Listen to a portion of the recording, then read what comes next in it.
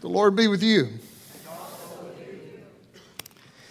When I was about 9 years old, my mother was in jail. And it was time for her to get out of jail, but she didn't want to come out of jail. She wanted to stay there. And the reason that she didn't want to come out of jail is because I owned those orange properties, St. James and New York Avenue, right before free parking. And I also own those red properties, Indiana and Illinois Avenue in Kentucky. And I think I also may have owned the yellow ones, Marvin Gardens and Ventnor. And I had like houses, lots of houses or hotels on all of them. And so the reason she didn't want to come out of jail was because she landed on one of them. It's going to be a lot of trouble. What were y'all thinking about my mama? Anyway. But she rolled and came out and sure enough landed on one of my properties. And she was trying to figure out, she was mortgaging stuff and figuring her money together and trying to make it all work. And finally, she came up a little short. And my sister, who was still in the game, said, "Oh, Mom, that's okay. That's close enough." And I said something like, "I don't remember making you my accountant." And so we argued like we had argued most of the game. And my mother just pushed all of her stuff over to me and said, "That's it. It's yours. I'm done." And she got up and left and looked as if she was almost happy to be leaving my sister and I to the game. Well, it was only a matter of time until my sister succumbed and she went out to me, and so I owned everything on the board. And when she went out, she got up and left. And it was just me. And I was sitting there looking out over my vast empire. And I leaned back my chair on the back two legs, and I thought, I'm going to add up the value. I'm going to get a piece of paper and add up the value of all my property and all my houses and hotels. I'm going to count up all my money, and I'm going to figure out my net worth. I figured it was probably a new indoor record for Monopoly. And so I was just admiring everything at the moment and enjoying it. And I never even saw her. But out of nowhere, my sister slipped around behind me, stuck the box up next to the table, and wiped everything off the board into the box. And I yelled at her, and she said, "Mom said to clear the table for supper." There is no higher court to go to than Mom said. That was it. And so she left, and I was sitting there thinking about all that this game had lasted for hours. And I had won. And I had accumulated all that stuff. I had everything. And then my sister put it back in the box before I was finished with it. And I learned a valuable lesson about games that day. When the game is over, it all goes back in the box. And I learned a valuable lesson about life that day, because when it's over, it all goes back in the box. And I'm indebted to author and pastor John Ortberg for this insight, because it really is an important lesson. When the game is over, it all goes back in the box. And actually, Ortberg is not the first person to write about the lessons that we can learn about life from games, and that's what the series that we're starting this morning is. It's called Life is Not a Game. And for the next 3 weeks, we're going to look at some games and what can we learn from those games and apply to the way we live. And this is a new thing. Actually, going all the way back to the Middle Ages, there was a manuscript that was written comparing the game of chess to life. And this is what the person wrote. "Wherefore play the game of life warily, for your opponent is full of subtlety, and take abundant thought over your moves, for the stake is your soul." When life is over, it all goes back in the box. And John Ortberg wasn't the first person to figure this out, and neither were the folks in the Middle Ages. It actually goes all the way back to a parable that Jesus told. It's a very disturbing parable, actually. It's found in the Gospel of Luke, chapter 12. And let me read this parable to you. And he told them this parable. The ground of a certain rich man yielded an abundant harvest. He thought to himself, what shall I do? I have no place to store my crops. And then he said, this is what I'll do. I will tear down my barns and I'll build bigger ones. And there I will store my surplus grain.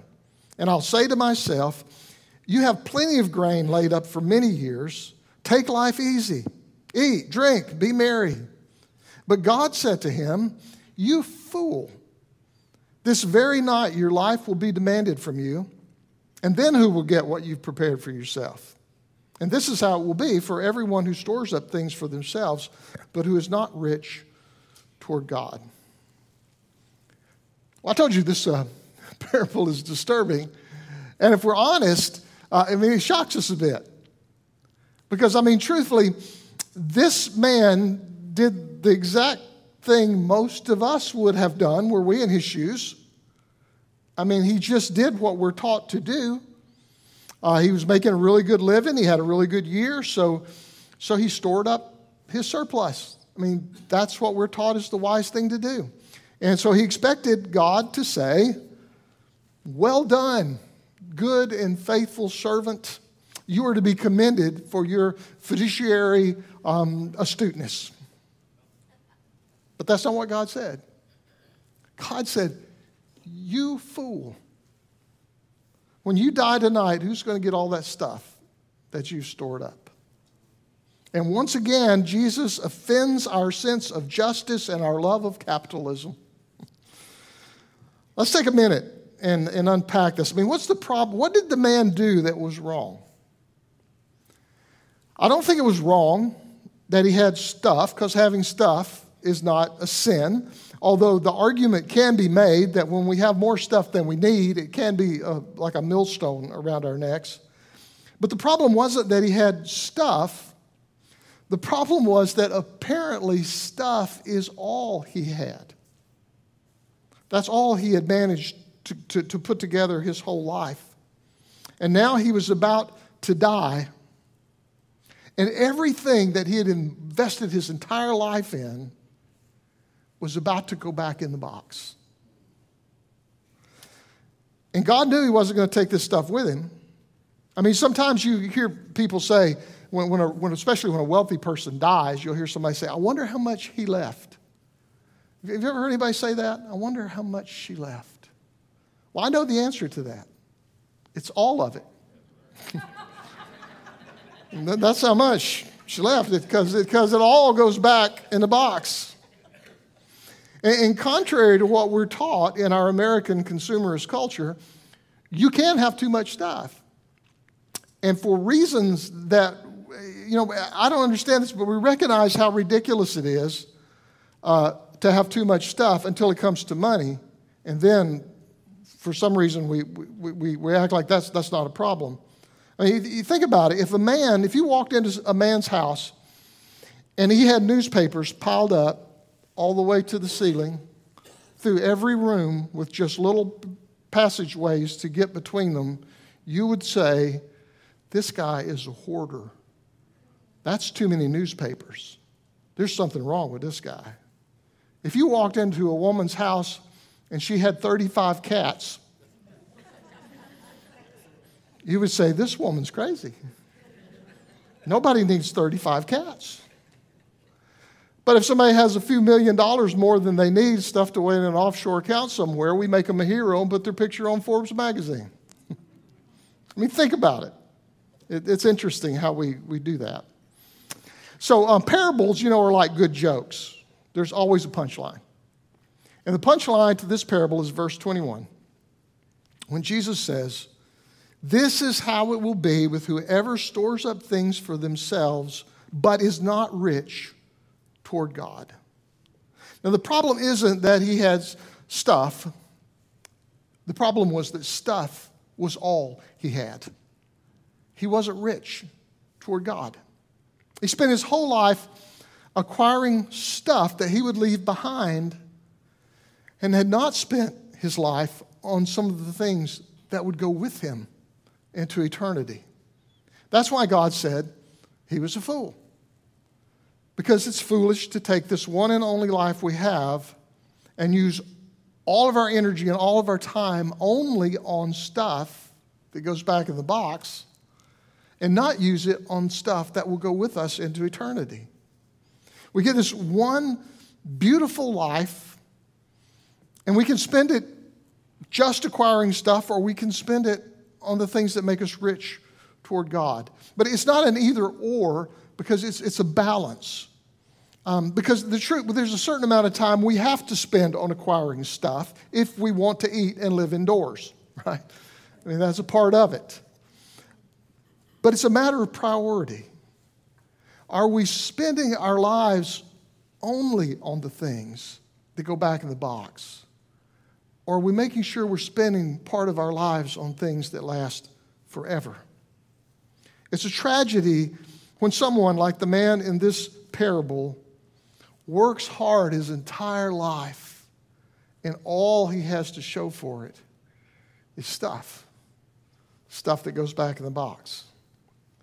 The executive who works from 7 a.m. to 7 p.m. every day will be very successful and fondly remembered by his wife's next husband.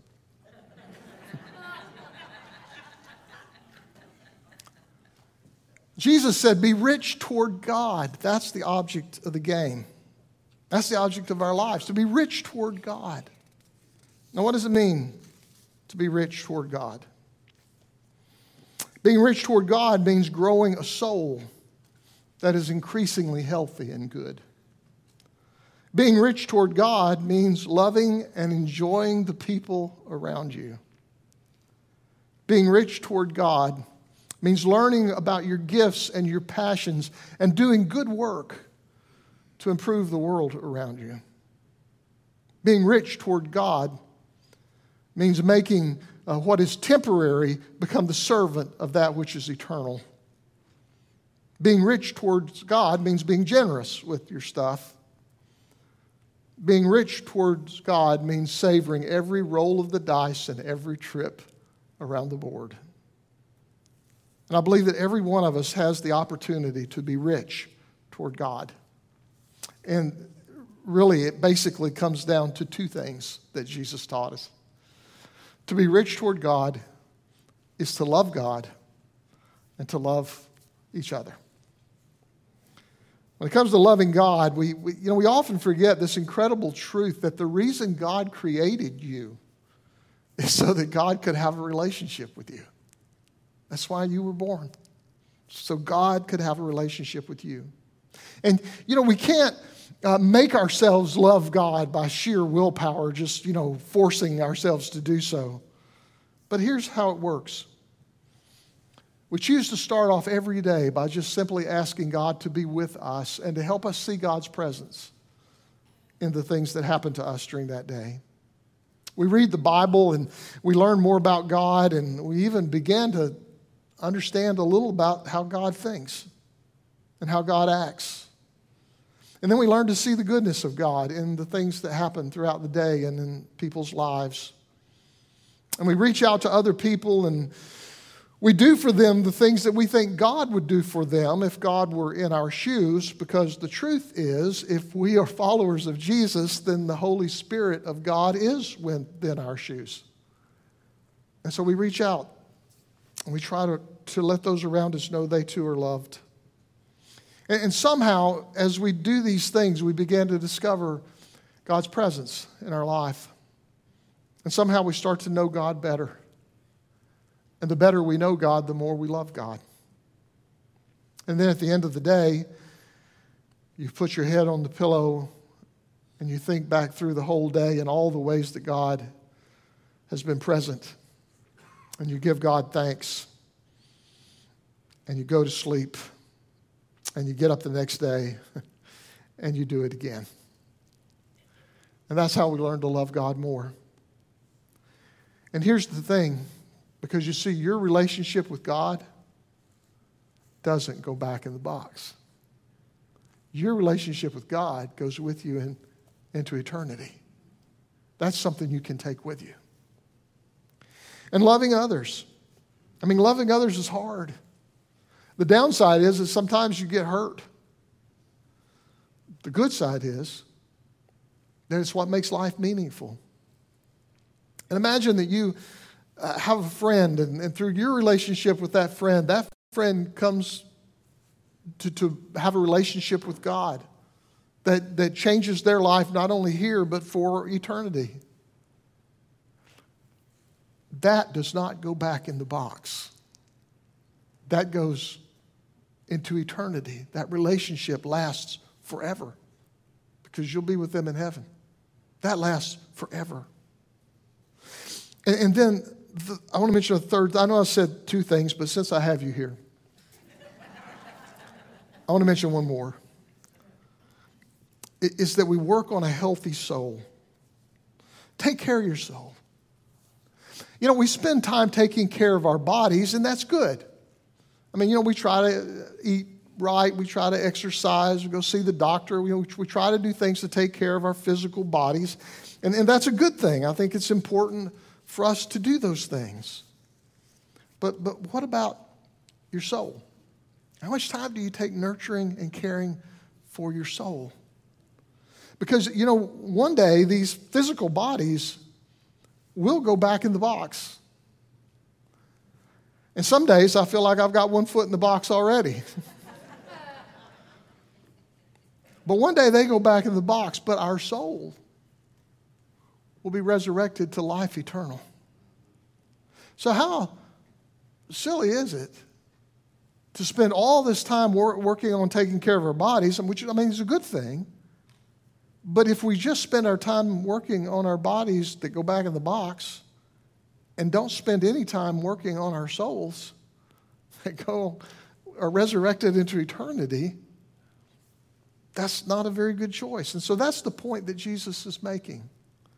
That only a fool, he said, would spend his or her life only on the things they're going to all one day go back in the box and not spend time on the things that last for eternity, on the things that go with us into eternity. So let me say this again. We all have to spend a certain amount of our lives on stuff. That's just the way life works. And besides, the kids need something to fight over once we're gone. But the things we do that help us know God better and follow God better, that doesn't go back in the box. The things we do that show other people God's love and God's grace and the relationships and the friendships we have, that does not go back in the box. And the things we do to make our soul healthy and to make our souls what they need to be, that does not go back in the box. Those are things that last forever. And so make sure you know the difference between what's temporal and what's eternal in your life. And make sure that you're spending a good amount of time on the things that will last for eternity. Don't spend all your time just on things that are one day going to go back in the box. Make the wise choice. Be rich toward God.